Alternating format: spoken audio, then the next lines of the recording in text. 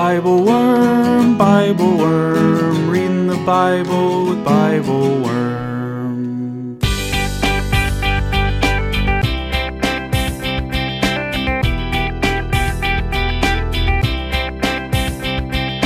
Welcome to Bible Worm, getting to the core of the biblical text. I'm Dr. Robert Williamson, Professor of Religious Studies at Hendrix College and Theologian in Residence of Canvas Community in Little Rock. And I'm Dr. Amy Robertson, Director of Lifelong Learning at Congregation Or Hadash in Sandy Springs, Georgia. We're here every week to discuss the biblical text, both as biblical scholars and as people of faith, one Jewish and one Christian. This week, we're moving into the prophetic literature with Micah 1:1-5, 5:2-5a, and 6:6-8, one of the most famous passages in all of the Hebrew Bible. We talk about the prophet Micah, who prophesied to the Jerusalem elites, reminding them that the economic and military decisions of the centralized authority have profound effects on people living far away from the centers of power.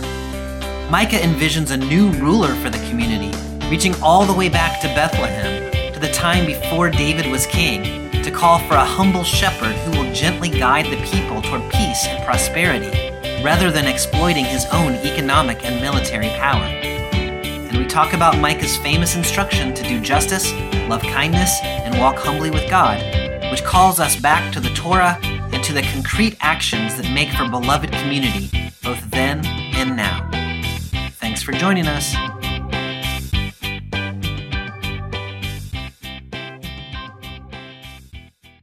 Hey, Amy, how are you this week? I'm good. How are you? I am also good. We're in this, I feel like it's a special time of the calendar precisely because it's not special. We're not in the middle of a sacred time for the Jews, and we're not in the middle of a sacred time for the Christians either. We just finished this massive Jewish sacred time. Yeah. We're heading in a few weeks into this period of Christian sacred time. Yeah. I don't know. There's something really lovely about just being in regular time. Just regular is good. Regular is good. That's funny that you say that because I've been thinking because in secular time, we're in the middle of a bunch of stuff, right? So we're between Halloween and Thanksgiving. Yeah, and I guess that just feels true. like a lot of stuff is coming. And so I was just thinking how much we're sort of gearing up for stuff. But maybe the time when you're headed into, we're headed into Advent. So for Christians, everything's kind of gearing up. And your community is coming out of high holidays, so y'all are gearing down. But yeah, it is normal time. Kind of normal time. It's kind of normal time. Normalish time. Technically, it's normal. Ordinary time, we call it. In the Ordinary, that sounds better than normal time. Normal time. All right, Amy. So we are making a shift this week, which I always find a little bumpy in the narrative lectionary when we move from lovely narrative texts that have the story. Last time we were in the story of Naaman, and we were, it's just a nice narrative, and you can pull out stuff from narratives. We're moving mostly for the next few weeks, and absolutely for this and next week, into prophetic poetry. And both of those things are significant. I feel like you often comment on the shift into poetic texts. I was wondering, are you feeling that this year? We're moving into a different kind of literature?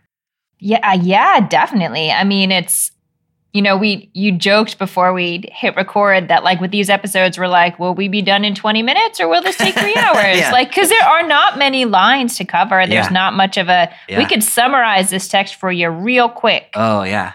And the question is and I always feel like it's a live question. Am I going to read this poem and have some kind of portal opened where, there's just so much to sort of pull out and so many metaphors to explore? Or am I going to read it and just sort of feel okay, I'm picking up what you're laying down. Yeah. That's it. And I feel like I don't have a special system for I can't just press the button and be now we'll have a mystical experience. Yeah. I don't know what will happen. I don't know what will happen. Yeah, no, I absolutely agree.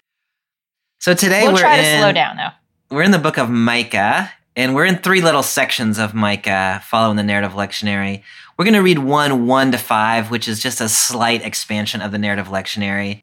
And then we'll be in 5:2-5a, and then 6:6-8. So there really is. There's only, what is that? Like 10 verses or something like that there. Mm-hmm. But they're poetic and they're prophetic, and oftentimes that can unfold in unexpected ways. The other thing about the way we do Bible Worm, which I think is exactly the way that, you and I both think about reading text, is you never quite know what's going to be in a text until the two of us are talking about it together, and a lot unfolds in the interaction between different readers, which to me is one of the beautiful things about reading the Bible. Yeah. But it also means it's very hard to control exactly like where things are going to go. Yeah. There's at least one wild card, maybe several in this conversation. So I will remind our listeners and maybe ourselves as well that we did talk about the book of Micah a little bit this past summer in our special summer series on economic justice. We started where this text today ends. We started with Micah 6 to 15 in the summer, and then continued on in 7, 1 to 7. So if people are interested in going back and getting a little more or seeing what we thought, sometimes you read the text once, like in a different part of the calendar, and also with a different set of verses, and you unfold different things about it. Yeah. So that was episode 348, which came out sometime in July. And so if folks want to go back and listen to that episode to try to get some ideas about the very end of this text, that might be worthwhile as well. Yeah. Can you set the stage for us a little bit about the book of Micah? And even just like when is it written, and how does it relate to the things we've been doing? So the book of Micah is one of the prophetic books in the Jewish tradition. At least it's considered a minor prophet. Yeah. Is that a category in the Christian tradition? Minor prophet. Minor prophet is a category. A category. We don't tend to use the book of the 12, which is kind of in the Jewish tradition. Is the minor prophets are collected together, right? Mostly, right, or collected together in one scroll of 12 prophets, right? So in the Jewish community, you also hear Book of the 12, but it is definitely not a minor prophet in terms of messaging. One of the most famous lines from prophecy, or maybe the entire Hebrew Bible, is in Micah, and we will read it today. You might have a T-shirt with this line on it. Walk humbly with your God is on many a coffee mug. College, That's right. Yeah, so it really is sort of one of the greatest hits. In terms of timestamp, so it seems like we are probably around the time of somewhere in the middle of the 8th century BCE, when Assyria, one of the neighbors of Israel, is gaining power. Yeah. And the book of Micah has parts of it really have a sense of doom that might be anticipating or reflecting their interactions with Assyrian neighbors that eventually led to the destruction and dispersion of the northern kingdom. Not too far in the future. Yeah, no, that's exactly right. I think that's the general timestamp on this, but I don't. Do you feel like we can get more precise than that, or do you think we need to get more precise than that? Well, I think Micah tries to be precise, but it tries to be exactly where you just placed it. So I think that's exactly the right setting. As we'll see in a minute, the first verse of Micah dates to the reigns of the kings Jotham, Ahaz, and Hezekiah, which is exactly the second half of the 8th century. And as you're saying, that is the time when Assyria, which is the two big powers of the first half of the first millennium BCE, are Babylon and Assyria, which are all the way over in Mesopotamia, kind of modern day Iraq. And they sort of trade back and forth. In the 8th century, where we are here, it's Assyria that's in power. And they were just a brutal, dominating empire. And they had so much sway all through the ancient Near East. And a lot of the history of Israel and Judah just is in the shadow of the Assyrian Empire.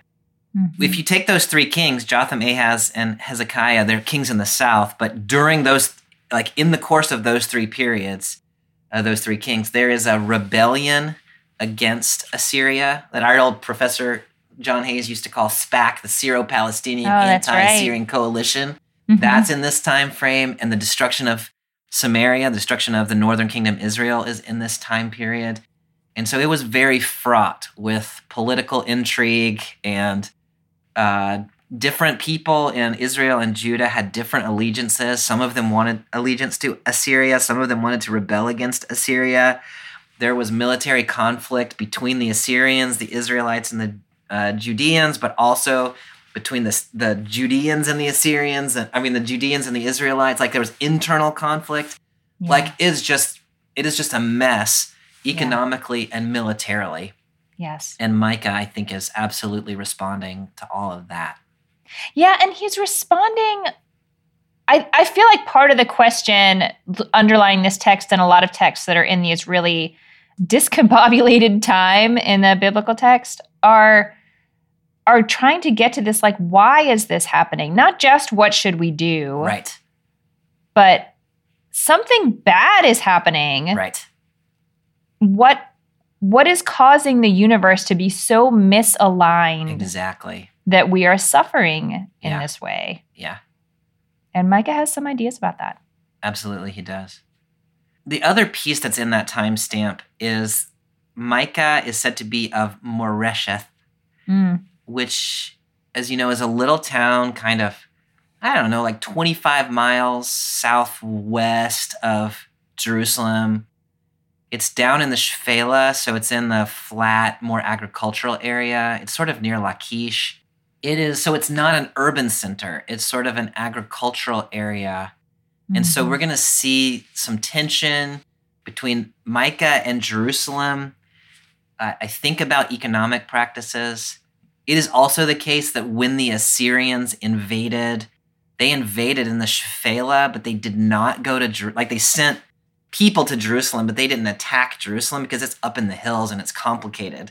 So the people in the region of Micah, Moresheth, and Lachish, they had a military invasion where the elites in Jerusalem were a little bit protected from it. And so there's this sort of interesting. Like, regional differences, who is vulnerable militarily, who is providing for whom agriculturally, where are the decisions being made. And so Micah, we talked a little bit, I think it was last time, about central prophets and peripheral prophets. Micah is a peripheral prophet. He is not part of the Jerusalem elite. He is not even in Jerusalem. He is out in the Shephelah. He is an agriculturalist. His people are farmers, and his people are bearing the brunt of economic and military unease, I think, in the area. So it's a really rich context. And in a lot of ways, like even just as I'm talking about it, I'm like, oh yeah, you can see all those same dynamics like in our world today, right? About who is exposed militarily and who is economically distanced from where decisions are being made and all those things. Right. Who is making the decisions, and then where do the ramifications of those decisions actually fall out? Exactly. Yeah. So Micah is among the people who are experiencing the ramifications but have very little to say in the actual decisions.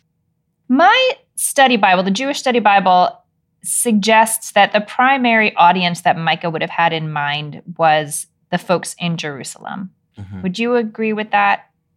That seems right to me. And so the way that I would process this, which I don't know what the Study Bible is saying, but Micah is speaking to the people in Jerusalem on behalf of the people in Moresheth and Lachish, that speaking to the elites on behalf of the agriculturalists. So if that's what they mean, then I fully agree with that. Cool. I do think the piece about he is speaking from the context of the not elites is crucial. He's speaking to elites on behalf of not elites. Yes. Yeah. Yes. Which is often true, I suppose, of prophets as well. But okay, so we've talked about this timestamp in Micah 1, so we probably don't need to talk about it anymore, but I'm going to read it anyway so we can get ourselves into the spirit of the text. So I'm picking up in Micah 1, 1-5, and I'm reading in the Common English Bible.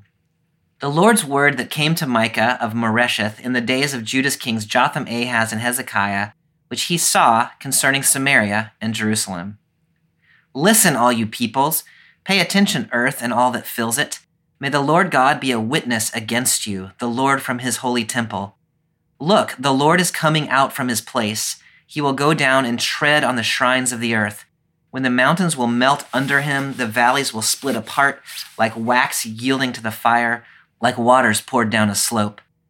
All this is for the crime of Jacob and the sins of the house of Israel. Who is responsible for the crime of Jacob? Isn't it Samaria? Who is responsible for the shrines of Judah? Isn't it Jerusalem? That last part fits so squarely with the description that you just offered. I'm so glad you offered that context. Yeah, can you, let's just start there. Can you make that connection for us? Yeah, I mean, so who's responsible for the transgressions of Jacob? Like for the fact that our people, the people Israel, the people Jacob, has gone the wrong way. But he's naming here the capitals. Samaria is the capital of the north, and Jerusalem is the capital of the south.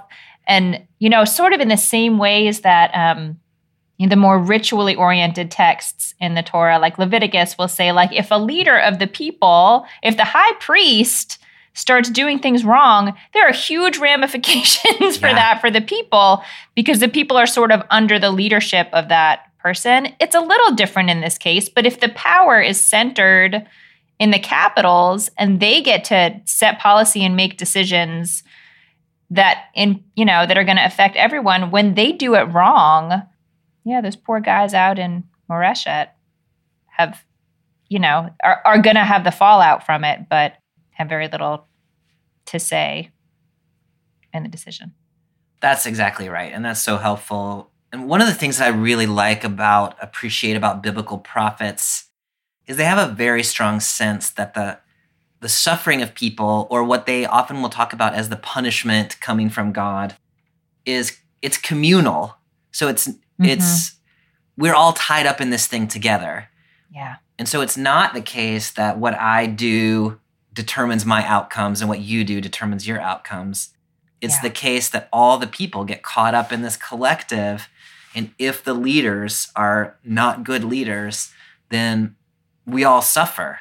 And so the communal nature of it's really trying to get at something like systemic wrongdoing or a systemic evil, where decisions that are made in places of power absolutely have effects on people not in places of power. So the people as a whole are being punished for the sins of the elites. I think that's hard to get to sometimes, especially in the Christian tradition, where a lot of times we think in terms of like individual, like, are you okay with Jesus or whatever? Yeah. But this is very clearly like the community is it's all going to happen to all of us together, even if it's not you that's making the decisions. It's such a, I see what you're saying about the Christian tradition and sort of the sense of individual relationship to Jesus. And I also think it's hard just in American culture. Like our culture is so individualistic in terms of how we imagine that our fates work. We're actually in the religious school right now talking a lot with the kids about this, the I guess Jewish value is our evut, but is this idea that we are all bound up together. Our fates are all bound up together, and we are responsible for each other in every way, not just because we want to be nice and good people. Like, that's nice. We should want to be nice and good people, but like there's a reality about it. Like, actually, we actually are. Yeah.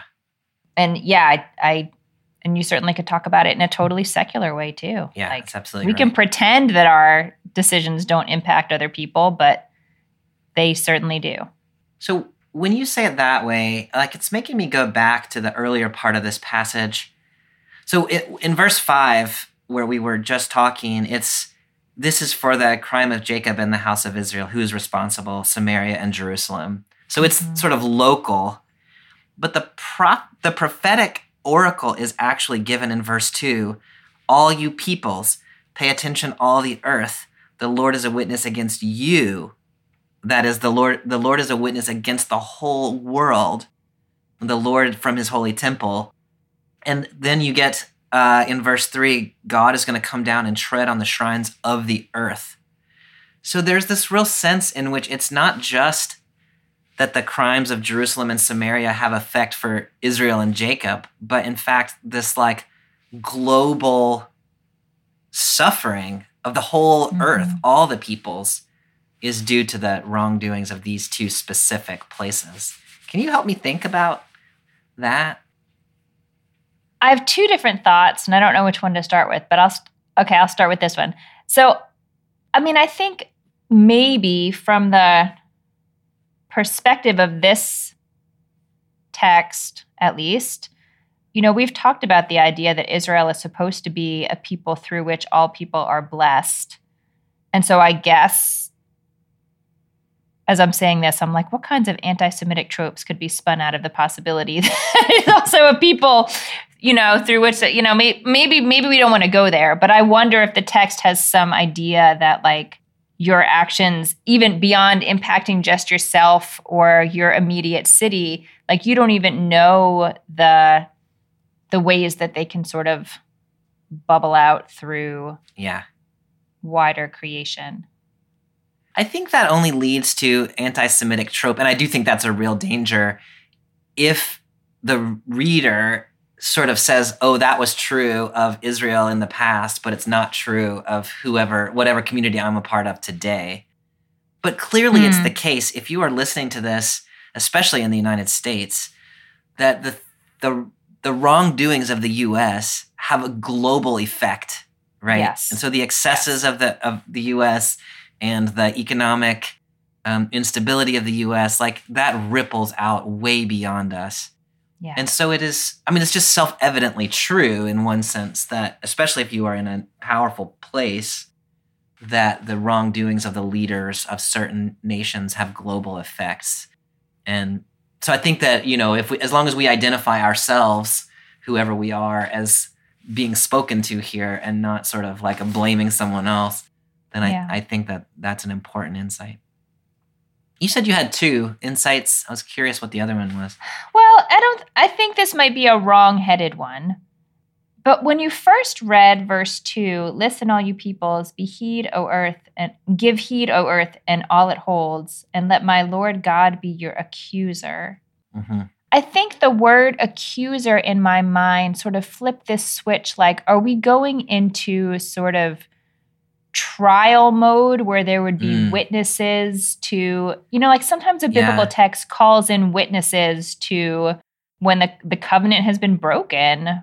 Yeah. And there's going to be ramifications for that.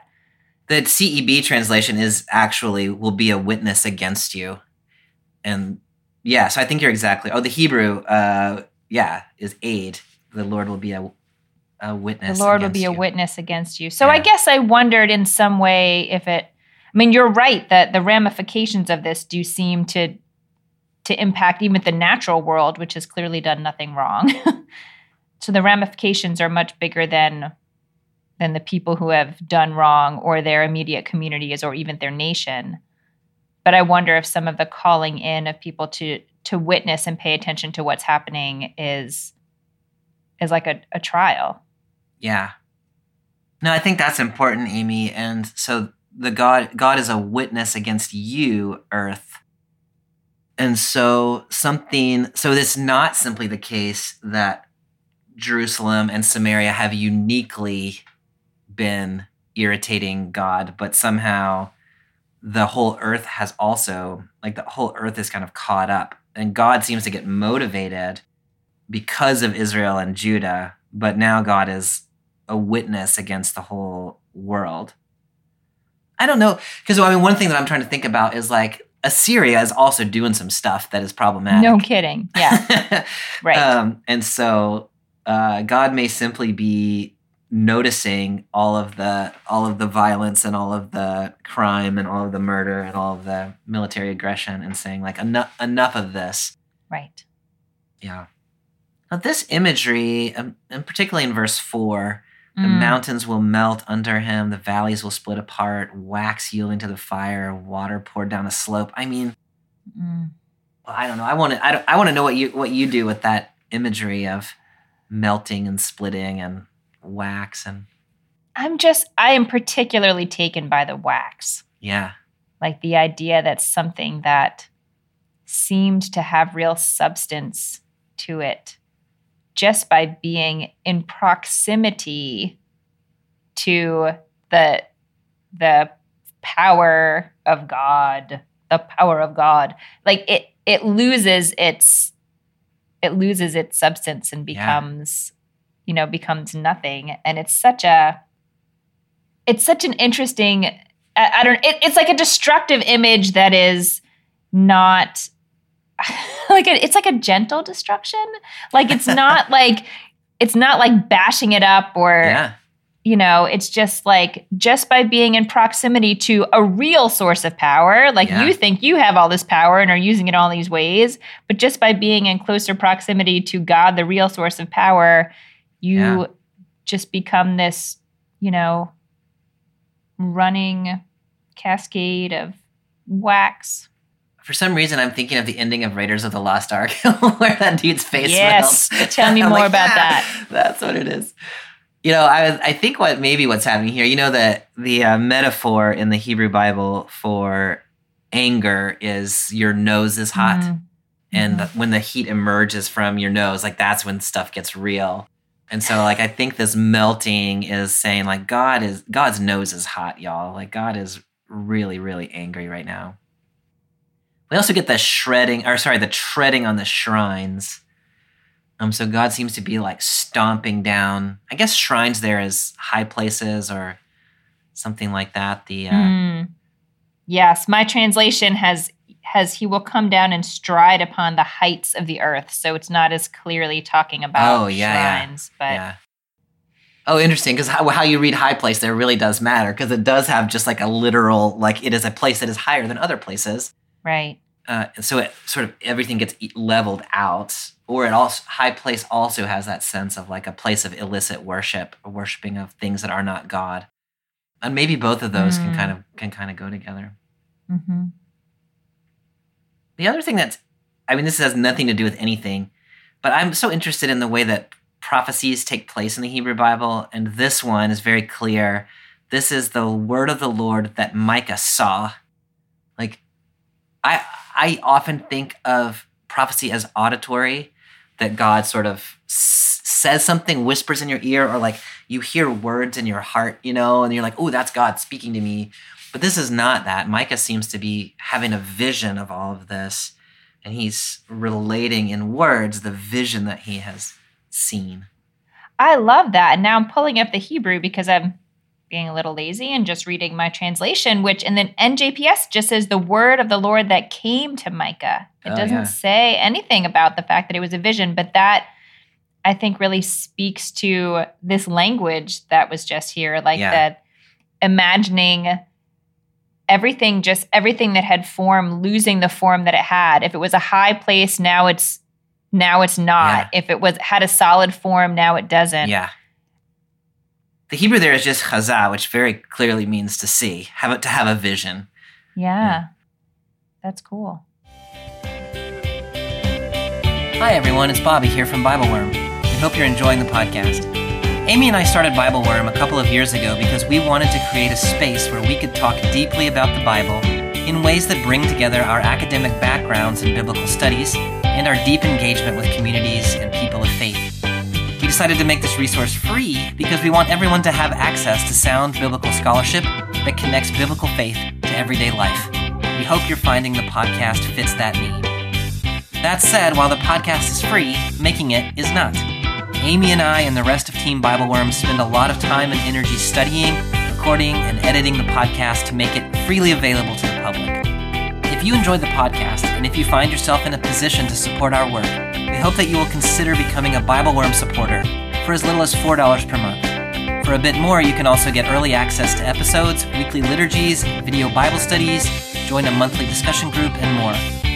We realize not everyone is in a position to support the podcast, but if you appreciate our work and want to support us, we hope you'll check out our Patreon at patreon.com/BibleWormPodcast for more details.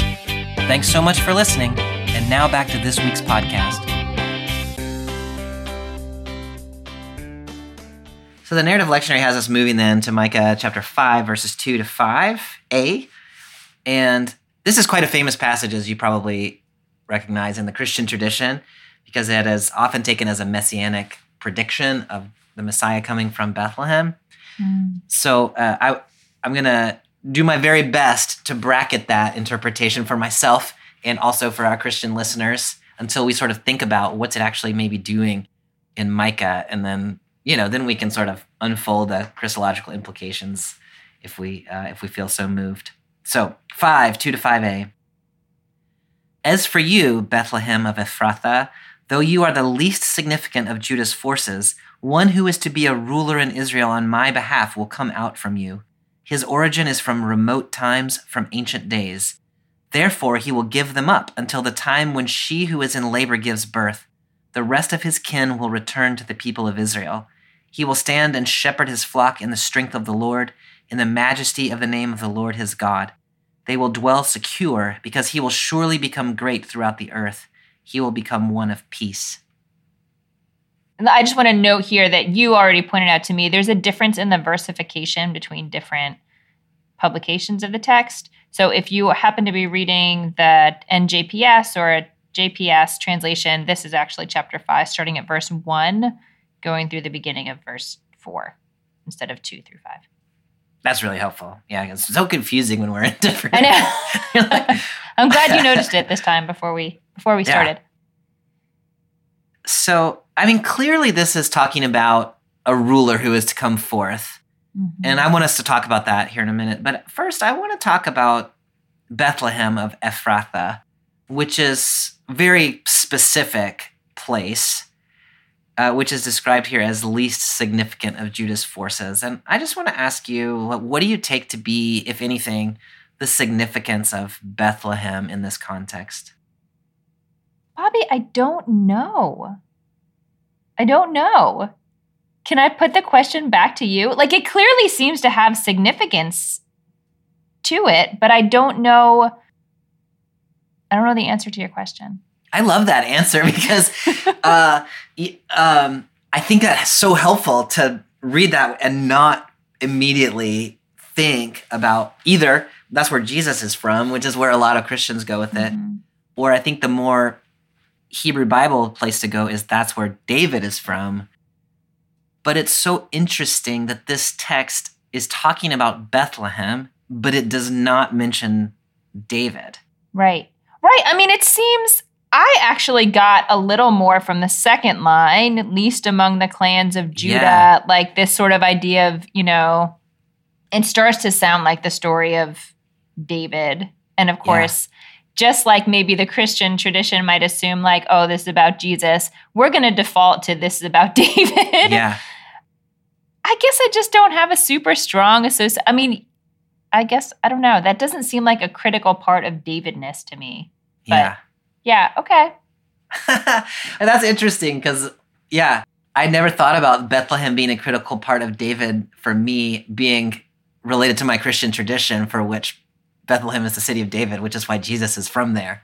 You know what I mean? Like, it's just interesting that that's my own sense internal to my Hebrew Bible identity actually is very much informed by my own Christian tradition. I think you're exactly right on what is emphasized about Bethlehem is not here that it's where David is from, although I think you would hear that if you were 8th century Israelite. You would say, oh, that's where David's from. And so maybe you would think, oh, this is about a Davidic king. But Micah is very reticent. I mean, he doesn't use the word David. He doesn't talk about David's line. He's just talking about the place where David is from. And you're exactly right. He's emphasizing the leastness of Bethlehem. It's not an important place. It's not where leaders come from. It's where David came from, but it was surprising when David came from there. Right. He uses the language of shepherd. He will stand and shepherd his flock in verse 4. Which is also in that David passage in 1 Samuel 16, where David's out shepherding the flock when Jesse and Samuel are trying to figure out which of Jesse's sons is the king. So there's all sorts of David-ish imagery here that comes from that text in 1 Samuel, but it is very reluctant, at least I think it's very reluctant to actually name it as David. To me, that's where the intriguing part about this lies. Why would it be? Do you think it's just that, poetry, I guess, often sort of has a precise location, but also wants to gesture towards something bigger. Yeah. But why don't they just name David? So there's two ways of thinking about it. By the way, I read Daniel Smith Christopher's commentary on Micah in the Old Testament Library series yesterday as I was preparing for this. And I just think Daniel Smith Christopher is a Quaker Mennonite, like he's a Christian from a peace tradition. And so he reads in these really interesting ways that are all about like anti-militarism and things like that. And I'm very like sympathetic to his way of reading, and I think his commentary is really smart. And so some of the things that I'm saying, you know how sometimes when you read something, you're like, do I think that? Or does Daniel Smith Christopher thinks that? Yeah. Some of the things that I'm saying today are that way, but I commend people to that commentary if you're interested in that sort of interpretation. He lifts up two possibilities that have been offered in scholarship, and one of them is that this text is trying to go back to David, but it's trying to go back to the David who was the little shepherd boy David, not the militaristic King David. I love that. So it's trying to lift specific, aspects or characteristics of David or moments in David's life without importing the whole story. Because you're right, there is over the course of David's life, there's a big change. Yeah. I love that. So that reading is like, let's go back to the Davidic line, but let's go back to the very beginning of the Davidic line when it was not so militaristic and puffed up. It was a shepherd trying to do right by God. The other way he offers of reading it is slightly more extreme than that, which is let's go all the way back to Bethlehem, which is where the Davidic line came from, but let's do something different than the Davidic line. So then it's like, let's go back there and see if there's somebody else there, right? Oh, wow. Who could be a new leader of a new way of doing things. Because we tried this David thing and it didn't work. Like, look where it got us. It got us into this military conundrum where the people in the Shephelah are suffering for the wrongdoings of Jerusalem. And so let's go back to the start of the monarchy and let's find a new way to start over. And so this idea about his origin is from remote times, from Ancient of Days. Like, let's go back to the time back before the monarchy and find somebody else from that time period to be a new ruler of a new king. And so it's a similar idea to let's correct the Davidic line, but it's like, let's correct it by going trying somebody who's not going to get caught up in this militaristic stuff. I love that so much, and I'm so glad I asked that question that I thought was a dumb question, because now I have that answer, and that's such a great answer. I love that question because it doesn't assume that we know what we're doing as soon as we read it. Yeah, and it ties so much into the very next part about birth, like something's going to be born. Yeah. Which really, it's not just, I love the idea that this is not just the rebirth of what was. We're not just going back to trying to go back to the glory days. It really can be something new. Yeah.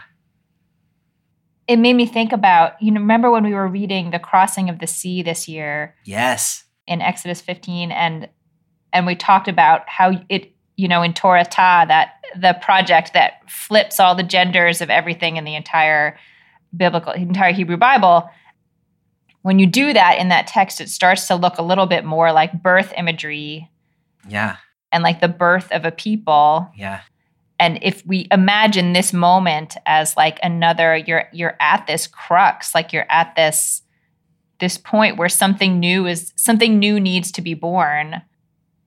I mean, I know we talk about the birth of the Messianic era and all that, but somehow thinking of that also having been a factor in the original really like founding of the people as a free people. I don't know, it gives it a little a nicer, like a richer resonance for me. I really love that, Amy. And they are resonant with each other, and also the difference here is that text was the people being born anew out of the oppressions of Egypt, a foreign power. Here, the birth it's almost a rebirth away from the elitism and the military power that has built up in the Davidic monarchy in Jerusalem, Yeah. So now you've got to be reborn from where you yourself have gotten to. That's you know right. What I mean? It's a birth from the oppressions that your own people has created for Yeah. yourself.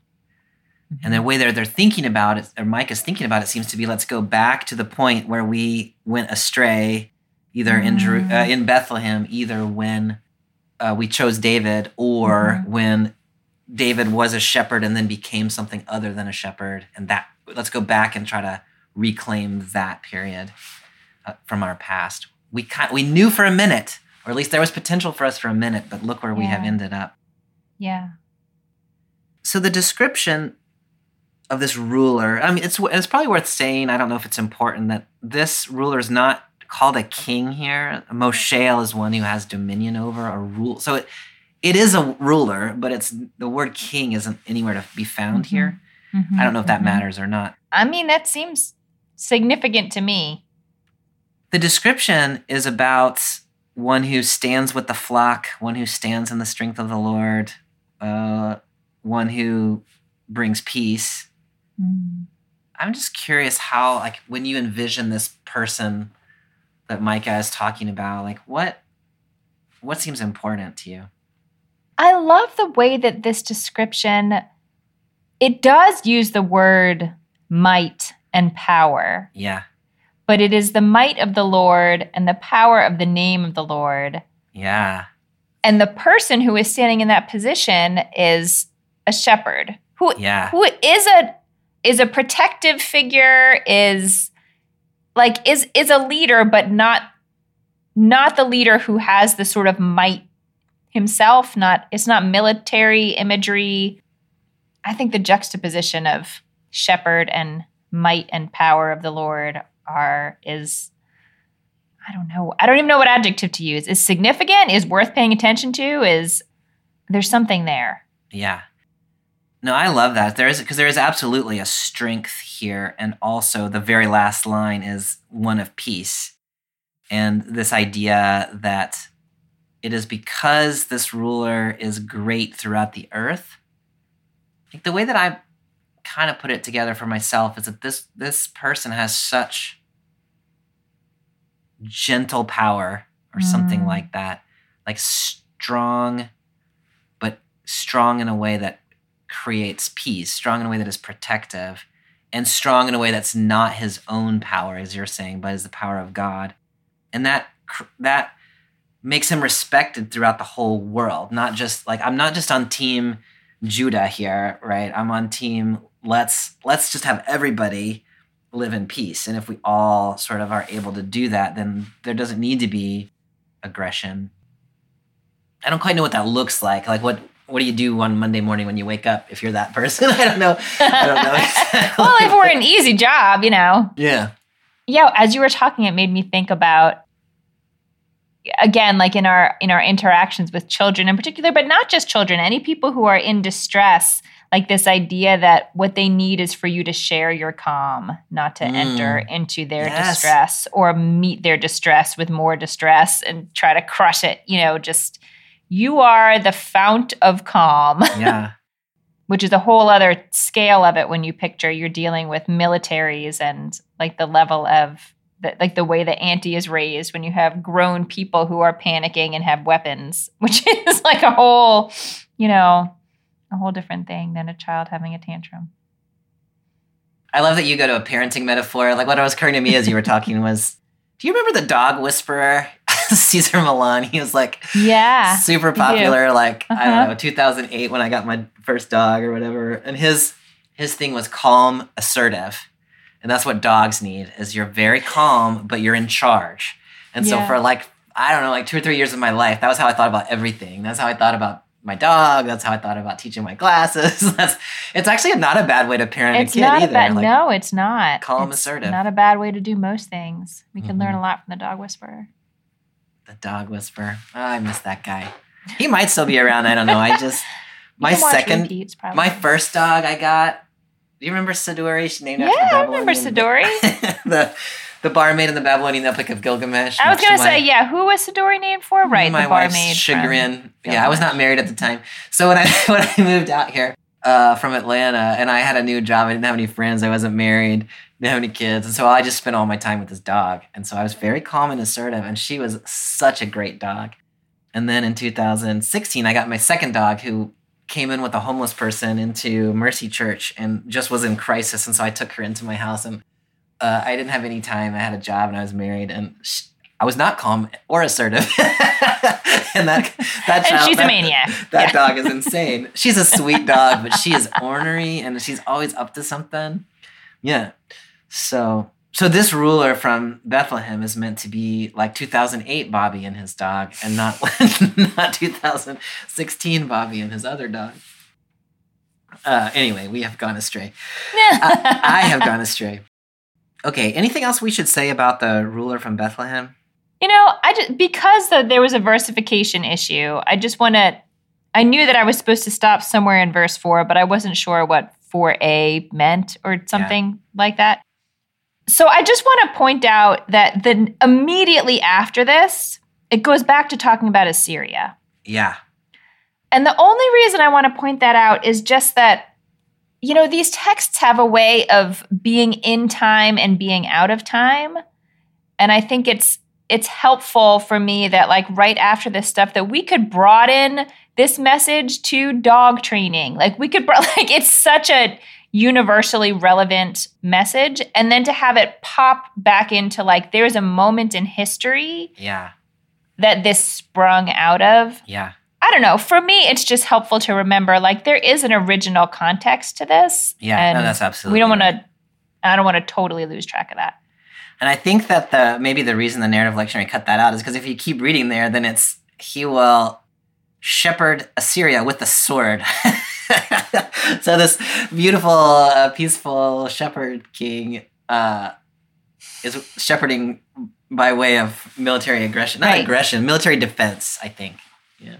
Which complicates my it complicates it. It's right. It is complicated. It is how this would actually happen in a military conflict. Yeah. Realistically. Yeah. Is complicated. All right, so the last passage from today is what you were describing earlier as one of the most famous passages in the Bible, which I think is exactly right, which is in Micah 6:6-8. We read this in the summer, but somehow it feels different coming from where we just came from rather than headed toward where we were headed last time. So anyway, Micah 6:6-8. With what should I approach the Lord and bow down before God on high? Should I come before him with entirely burned offerings, with year-old calves? Will the Lord be pleased with thousands of rams, with many torrents of oil? Should I give my oldest child for my crime, the fruit of my body for the sin of my spirit? He has told you, human one, what is good and what the Lord requires from you, to do justice, embrace faithful love, and walk humbly with your God. So I want to get to the famous verse 8 in a minute, but there's quite a build-up before we get there in verses 6 and 7, in which somebody, who I read as sort of a rhetorical construct that Micah has created, although I don't know how you read it, is trying to figure out, like, what should I do that will be pleasing to the Lord? Mm-hmm. And sort of offers this idea of sacrifices, and then, like, lots of sacrifices, and then maybe the most sacrifices. Child sacrifice. Yeah. What do you think is happening there in 6 and 7 with that sort of progression of sacrifices? I mean, I feel like it kind of makes me laugh, but it's this, like, you're aware that something's wrong, and it's big. And so you're trying to think of ways to make it go away. Yeah. And this individual is, of course, wrongly thinking that if you just sacrifice enough, that it will deal with whatever the problem is. And so if for a really big problem, you have to have a really big sacrifice. And they're just really missing the point. I think even the point that a text like Leviticus would have about sacrifice. Oh, absolutely. The idea was never you're just supposed to sacrifice more and more and more and continue to go about your business, being terrible to your neighbors and violent in the world. Like that's, Exactly. Yeah. that was never the point. Yeah. But humans really like looking for those ways to sort of like segment off Yes. their religious intention from the rest of their lives. And that seems to be what this person is trying to do. I love that, Amy. I think that's exactly right. And your point about Leviticus, I think, is right on. And your point about contemporary life not being that different than this, I think, is right on, too. That we have a religious problem, which is God is mad at us. And so there must be a religious solution, which is to sacrifice more or to pray more or to confess more or whatever it is. And this seems to be saying, like, okay, yeah, I mean, like, religious solutions are great. And also, like, look at the way you're living your life. Yeah. This is a little bit of a tangent, but hopefully funny. When my kids were little, I don't know how little, like maybe 7 and 9 or something, not as little as your kids, but littler. I once found on my laptop in a random file a PowerPoint presentation called Mommy is Mad. And I opened the presentation, and the first page said, Mommy is Mad by Anonymous, which of course was spelled really hysterically wrong. And then the next slide was just like, what should we do with all these question marks? And of course, my thought at the time was like, well, you could get off her freaking laptop. Why don't you start there? Like, what do you mean, what should we do? Yeah. Stop, go clean your room. What do you mean, what should you do? Yeah. That's what this is. They're making a PowerPoint presentation. God is mad. What should we do? You know what to do. And then their solutions are like, let's buy Mommy flowers. Or I know. like, No, Mommy doesn't want your flowers. Get off her laptop. Get off your laptop, clean your room. Oh, that's exactly like, yeah. Every year that rolls around now, it's like, what do you want for Father's Day? And I'm like, I want my house to be clean. Like, I don't need a tie. No. I love artwork or whatever, but like, mm-hmm. Yeah, no, I think that's a really nice analogy. And I mean, I love the, like, to me, this is like Micah has created a like straw person who's just like being completely ridiculous. Like maybe like a cow, that might do it. And then like, okay, not a cow, maybe 1,000. My kid? Oh, yeah, great. Yeah. Yeah. Mm-hmm. And like, then what about my child? Yeah. And so like, and clearly that last one is meant to be like this, like that is so ridiculous that you would ever suggest it's a caricature of that exactly tendency in the community. Yeah, I think that's right. Yeah. So the solution then in verse 8, he has told you, a human one here is, oh human or oh mortal or whatever, what is good and what the Lord requires. So here I'm going to give it to you. Do justice. Here, embrace faithful love. Walk humbly with your God. I'm curious. Well, let me just ask you what, like those 3 things, justice, kindness, humility, what do you think that is talking about? How would you do that? That's a great question. And I will say it is because that question is so hard that people want to just make sacrifices. Yeah. Yeah. You know, it helps me to try to look back at the Hebrew of these words because maybe in part because I've heard this quote so many times with slightly different translations, or these words are just, I mean, justice could mean a lot of things. I mean, mishpat is the word used for justice, and I at least understand that as like fairness. Mm-hmm. Like it's not the kind of justice that's like righteousness. Not that righteousness is great. We should, pursue that also. But this is like, is that how you would think of mishpat? As like fair measures, don't cheat people. Exactly. Like play by the rules that are actually fair to everybody. Yeah. Be reasonable. Like this, it seems like it shouldn't be a very high bar, although clearly it is for people. Yeah. No, I definitely read it that way. And it's having some sort of connection to like, I don't want to say legal matters, but the principles that make up for a good community, like live your life in the ways that one lives in order to have community flourish, or something like that. Yeah, no, and I agree. I don't want to quite say like legal, but it's like, it's like the basic rules for reasonable engagement with people, like you don't use unequal measures for things. Don't, Yeah. if you find something that belongs to someone else, give it back to them. Like, it's not, Yeah. It's pretty concrete stuff. That's the word I was looking for. Yeah, concrete. That's exactly it. It's not some sort of like abstract principle, but there's actual things you can actually do. Yeah. Yeah. To respect your fellow human being. Yeah. Mm-hmm. Yeah. What did you do with the Embrace Faithful Love? Embrace faithful love. So the Hebrew is ahavat chesed, which is like love of. The word chesed, it's often translated as loving kindness, which I read somewhere that like loving kindness is not really a word in English. It was created entirely to translate the word chesed. Yeah. But I think of it as this like if mishpat is sort of like the concrete sort of requirements of like decency to other people, chesed is like the stuff that's not required. Like, be generous with acts of kindness and assume the best and go out of your way to like find ways to do something that will help the people you're like it's this like overflowing, unnecessary, extravagant. I mean, this is saying it is necessary, but it's like beyond the sort of the rules. There are never going to be rules about chesed that tell you what chesed has to look like, but it's this movement towards other people. And, I love that.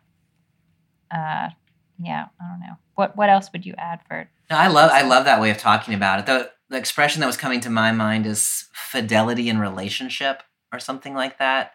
So we're in relationship with other people and we value those relationships. And here it's loving that, right? Love of fidelity in relationship. And so it's sort of relishing the opportunity to be in relationship with other people, sort of broadly construed, and then doing what one needs to do in order to foster that relationship. That phrase of chesed is used, as you know, often in the Hebrew Bible of the way God acts toward us, like covenanted fidelity or something like that. And so I think there is an invitation here to be in relationship with one another in the way that we wish for God to be in love with us or in relationship with us, which is, a big ask. But I think it's like, it's a big ask, but also the principle of it is really simple, as you're saying, which is go above and beyond, care for one another. Go above and beyond in your care for people. Yeah. That's all it is. But I love that you drew out, it's not just do chesed, it's love of chesed. Love chesed. Like nurture in yourself a genuine love and attachment to the idea that this is what we do. We do chesed. Yeah. Yeah, I love that. What about that last phrase? Walk modestly with your God. The word, I wish they had used a different word. but they didn't, and that's okay. The word that they use in Hebrew has over time grown to have more complicated associations in the Jewish word. Oh, interesting. Tzniut, as modesty, becomes associated with mostly how women should comport themselves and dress.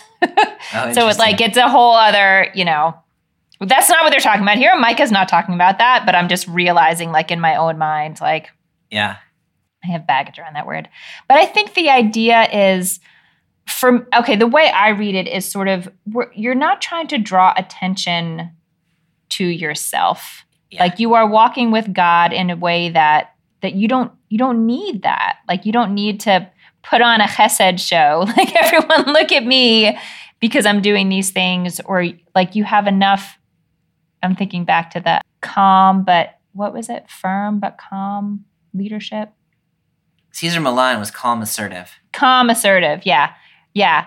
But that when you have leaders in your life who are calm and present and, hold clear boundaries or whatever, as we might imagine that God would, or we would want to be in the world, the idea is that we don't become super hungry for attention or praise or It doesn't have to be about us. I guess I see all of this sort of, fitting together, that we are secure in our relationship with God and don't have to make everything about us.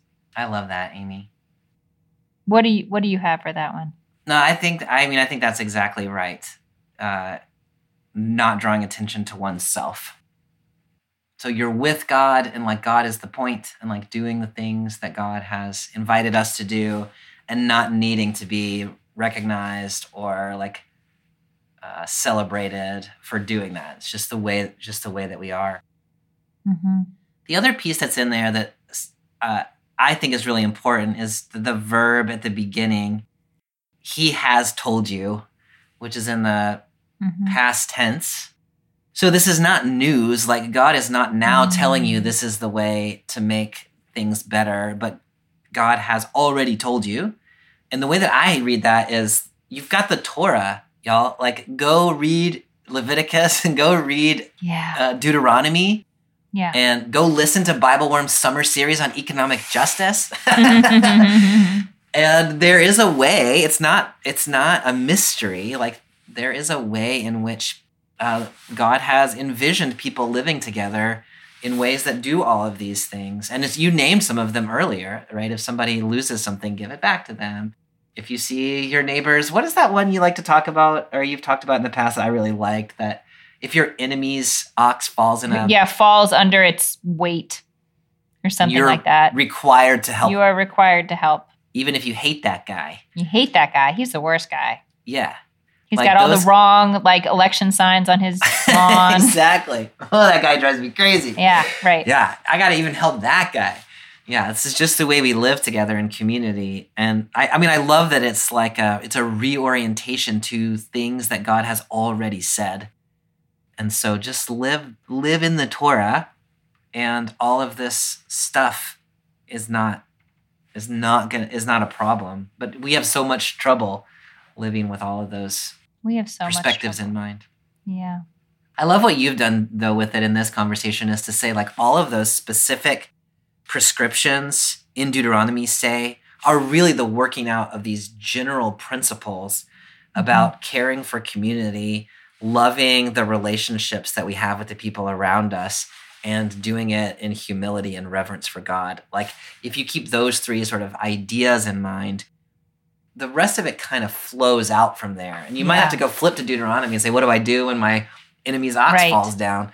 But you kind of know already in your heart, because that's what you would do if you loved kindness and, were humble with God. Yeah.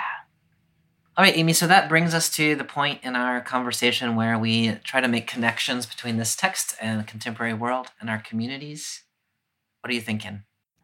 As you were talking just now about the connection to Deuteronomy, I love that, because I think the Tanakh gives us both. It gives us, if you're sort of a bottom-up thinker and you're give me 8,000 examples, you can find that. And if you're no, that's overwhelming and I need the other way, then you have Micah who will say okay, I'm going to give you the general principles and you can sort of figure it out from there. And also I feel like you can go off course with either of them. You can become obsessed with the details of every case that's presented in Deuteronomy, but then fail to extrapolate from that anything that's not specifically mentioned in Deuteronomy, which is many things, because that was a long time ago. Exactly right, yeah. Or you can read, it's easy, I think, for a lot of people to read Micah, and it can sound really vague. What does it mean, do justice, love goodness? And so it's, I don't know. So I want to say it should be easy. Now we have the instructions from both perspectives. This should be easy, but it's not easy. Yeah.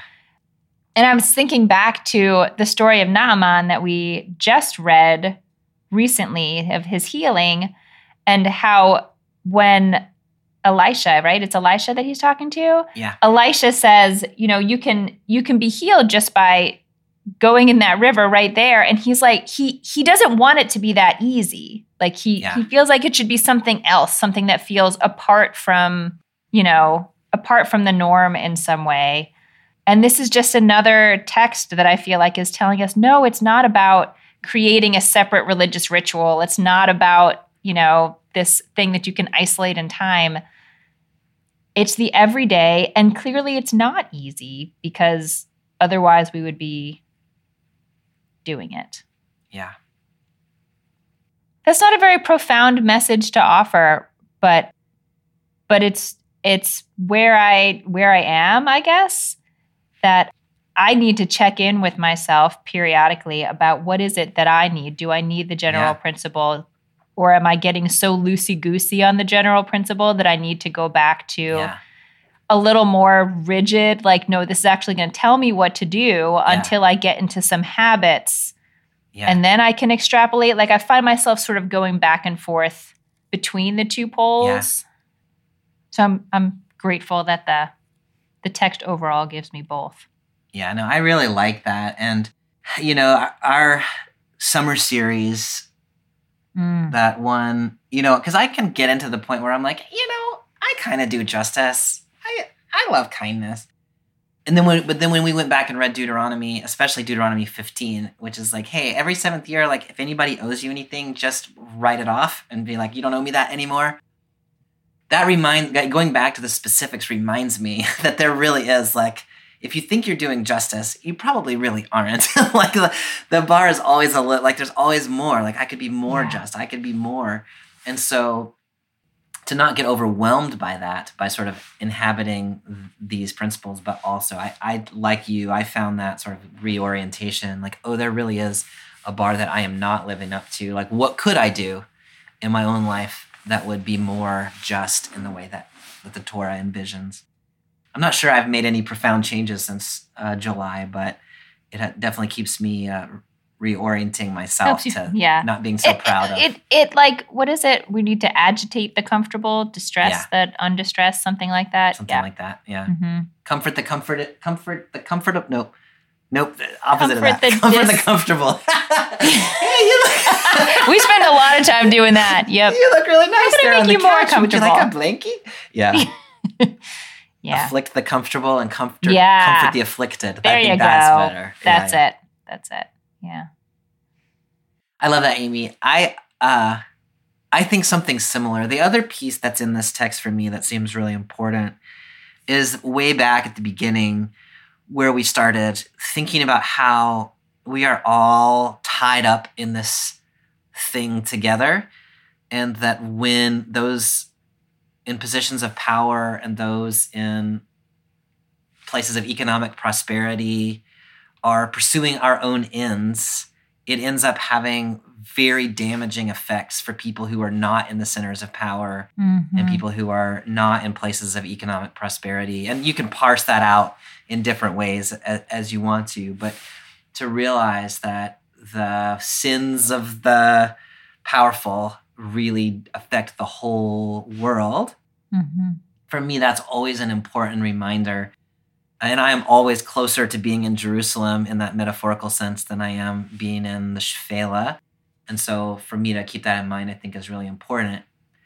The piece that I love in the second part of the text is that this text does envision a ruler, that it is possible that people in charge could be in charge differently than we have been in charge up until now, which I think is a critique of economic centralization. Like, Jerusalem became the economic power, the place where the money all flowed, the taxes all came there. Mm-hmm. It became a place of military aggression. Like, we're going to defend ourselves. We're going to make allegiances and alliances with other governments, and it's going to end up affecting the people who are out on the outskirts of things. And there are obvious parallels with our own time and place. And so there is a critique here of the way humans manage things, and that there is another way that it could be done, and that there is actually the possibility of a ruler who could choose to do things differently than that. Mm-hmm. And then also there's what you were saying from Micah 6, which is, but you, individual person, can also do your part, which is these three things. And so there's this big systemic issue that's going to require a rebirth and a reorientation of the whole community together. And the first step in that is for each one of us to live justly, kindly, and with humility. So I like keeping both of those things in mind, the societal transformation, which very much needs to stay in front of us, but can be completely overwhelming. And also, what do you do when you wake up on a Monday morning? Yeah. Well, here's the list. And that may not transform the world, but it's going to transform the world. Right. And so Micah gives us both of those in this passage. I love that. Yeah, it's almost got like the two poles right in this text itself. Yeah, it's exactly right. Both true. For Christian readers, we can read chapter 5 and think about, well, what does that mean for Jesus as a ruler? But even if you don't make that move, you can still think about what does that mean for us as people who live in the world. And I think both of those can be useful. Yeah. All right, Amy, well, next time we're going to stay in our prophetic trajectory. We're going to be in Isaiah 36 and 37, and then back in Isaiah 2, which is also quite a famous passage that Isaiah shares with Micah, incidentally. Ooh. Beat your swords into plowshares and your spears into pruning hooks. All right, that sounds awesome. Okay, I'll see you then. I'll see you then. Have a good week. You too. Bye. Thanks for joining us for this week's episode of Bible Worm. If you've enjoyed this free podcast, we hope you'll help us keep it going by joining our Patreon for as little as $4 per month. You can also sign up for other goodies like early access, video lectures, weekly liturgies, and more. Visit patreon.com/BibleWormPodcast for details. Bible Worm is produced by Bobby Williamson and edited by Joel and Laura Becker. Our theme song is sung by Colin Bagby, and our theme music is The World at Large by Dano Songs. Thank you to all of our Patreon supporters for helping to make this podcast possible. Join us next time when we'll be discussing the prophet Isaiah's response to Assyrian aggression in Isaiah 36 and 37, and his vision of swords beaten into plowshares in Isaiah 2. Until then, keep on digging.